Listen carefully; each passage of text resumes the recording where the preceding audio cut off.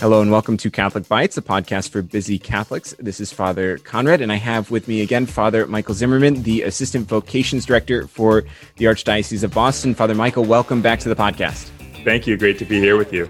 And so as Assistant Vocation Director, Father Michael, you deal with people who are discerning a vocation to the priesthood. And I've had a couple vocations directors on this podcast before. Some of them you know from seminary. And we inevitably kind of talk about what people get wrong with discerning a vocation. There's a lot of misinformation out there. And in fact, to be honest, I made all the mistakes basically when I was discerning my vocation. I'm sure you made some, maybe not. Maybe you were perfect at discerning your vocation. But you have a great article on catholiclink.org about the 7 things not to say to someone discerning a religious vocation. So let's just kind of go through some of those. What are some of the things? Maybe why don't you pick your favorite one to start us off? And maybe just to give a little framework quick, I think for all of these, the general principle I give is recognizing that responding to one's vocation requires freedom. Like we have to be free to respond to God's call, both internally within our own hearts, but also hopefully without undue external pressure. Yeah. So that's why certain things not to say would have to do with kind of impeding someone's freedom, kind of coercing them in some way. Yeah. So that's spot on. It's awesome. So when we talk about freedom then, or freedom from external pressures, one of the first ones you said was, but I want grandkids, which is what parents say to a son or daughter discerning a vocation. Tell us about that. Yeah, absolutely. I think, that's probably one of the greatest obstacles for a lot of people discerning and responding to a religious vocation is their parents. Their parents, they want what's best for them. They want them to be happy. They they also kind of want to live vicariously through them a little bit and to have grandkids for themselves. But yeah, it's important for parents, anyone to recognize that God the Father knows best. He knows what is going to make us happy. He knows how to satisfy the desires of our hearts and to take care of us and to get us to heaven and bring many souls with us. So yeah, I definitely encourage parents, to take the long-term game, to think about what's going to get myself, my kids, and many other souls to heaven, and be a true spiritual parent in that way. I think, too, a lot of objections that parents might have to a vocation is this a general misunderstanding of what life as a priest or religious is like, that their child will be lonely, their child will be isolated, that they won't have the good things that they have as parents. And of course, so much of that is just based off of not knowing fully what a vocation entails and what it means to be a spiritual father or mother. Yeah, I think oftentimes, the only time we see religious or priests is at Mass, celebrating Mass. And then the otherwise is in the news when bad things are happening.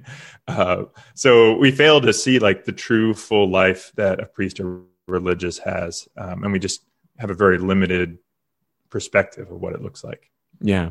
Okay. I want to go to another one, which I think is fantastic, and I'll tell you why in just a second. The second, it's number 3 in your article. I'm discerning a vocation to the religious life, and I don't care who knows it. And it's about oversharing in a certain sense. And you say in the article, that's like announcing I'm thinking of going on a date with somebody. That just makes it weird. Don't be weird, which you bold, which I think is fantastic. My vocation director would say that to us all the time. Don't be weird.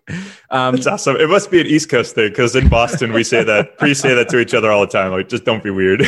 Why is that? Why is announcing your vocation to the whole world such a strange thing?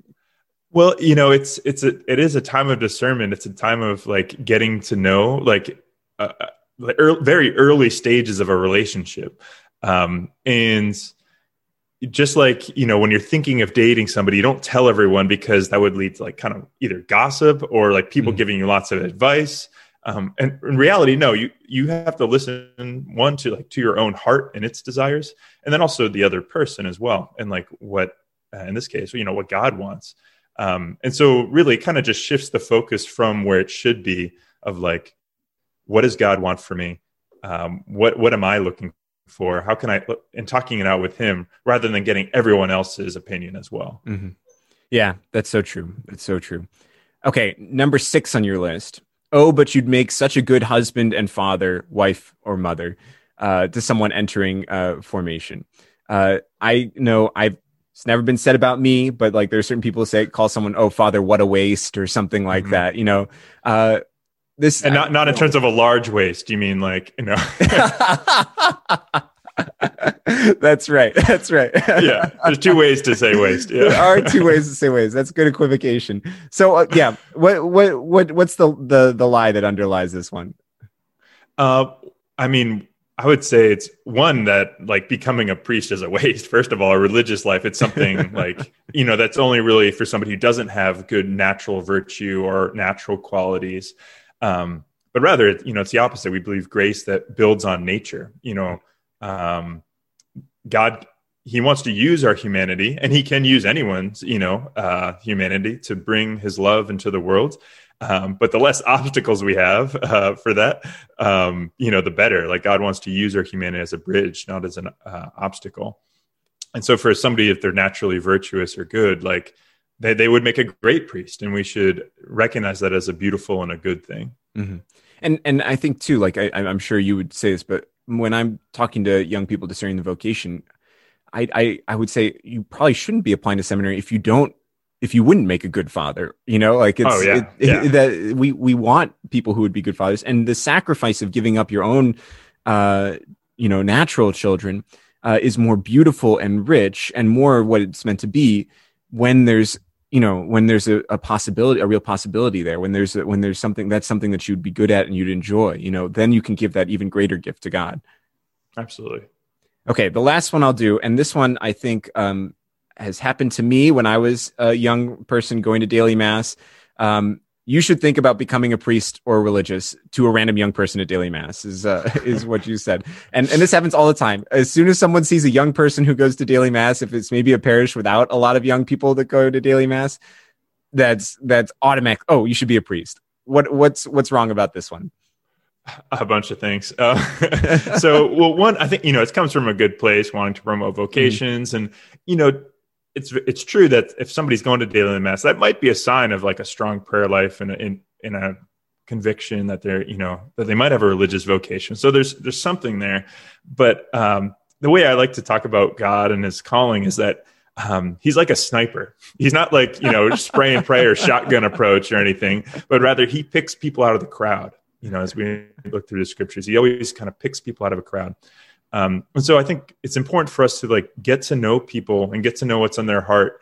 Mm-hmm. And so that way, if we say like, oh, I think God is calling you to become a priest or religious, like those words have conviction and they have meaning and they're authentic. And they're not just like, I don't even know you, but you should become a religious. Then it sounds like, again, that kind of coercion type thing. Yeah. Yeah. And to recognize that God wants everyone to have a deep prayer life and to go to daily mass, whether you're called to it or not. We're all called to love the Eucharist and to be formed in that way. And so to just say, oh, well, then clearly they all must be priests and all must be nuns. No, the fundamental vocation we all have is to holiness and to be great saints. Yeah, exactly. Well, Father Michael, thank you again for joining us. You are, like I said, the Assistant Vocation Director for the Archdiocese of Boston. I'm at the Archdiocese. You wish, no. No, exactly. No, you're too slow of a runner to join us down here. Yeah. But you have a great series of videos on your guys' website at vocationsboston.org called Shivias, about discerning a vocation. And like I said, the last episode, they're really well produced and really well done. So if you're interested or you want to learn more about discerning a vocation, you can check it out there. You can also find the full article by Father Michael at catholiclink.org, which I think we'll put in the show notes for sure. Thank you for joining us so much. Thank you, Father Conrad. And if you liked listening to this talk or would like to find other great resources for the new evangelization, you can find all of Catholic Cast Media stuff at catholiccastmedia.org, or you can find this podcast at catholicbytes.org, or on iTunes or Spotify. We're all over the place, basically, and I can't list all the places off because I remember them poorly. But come check us out. Thank you, and God bless you.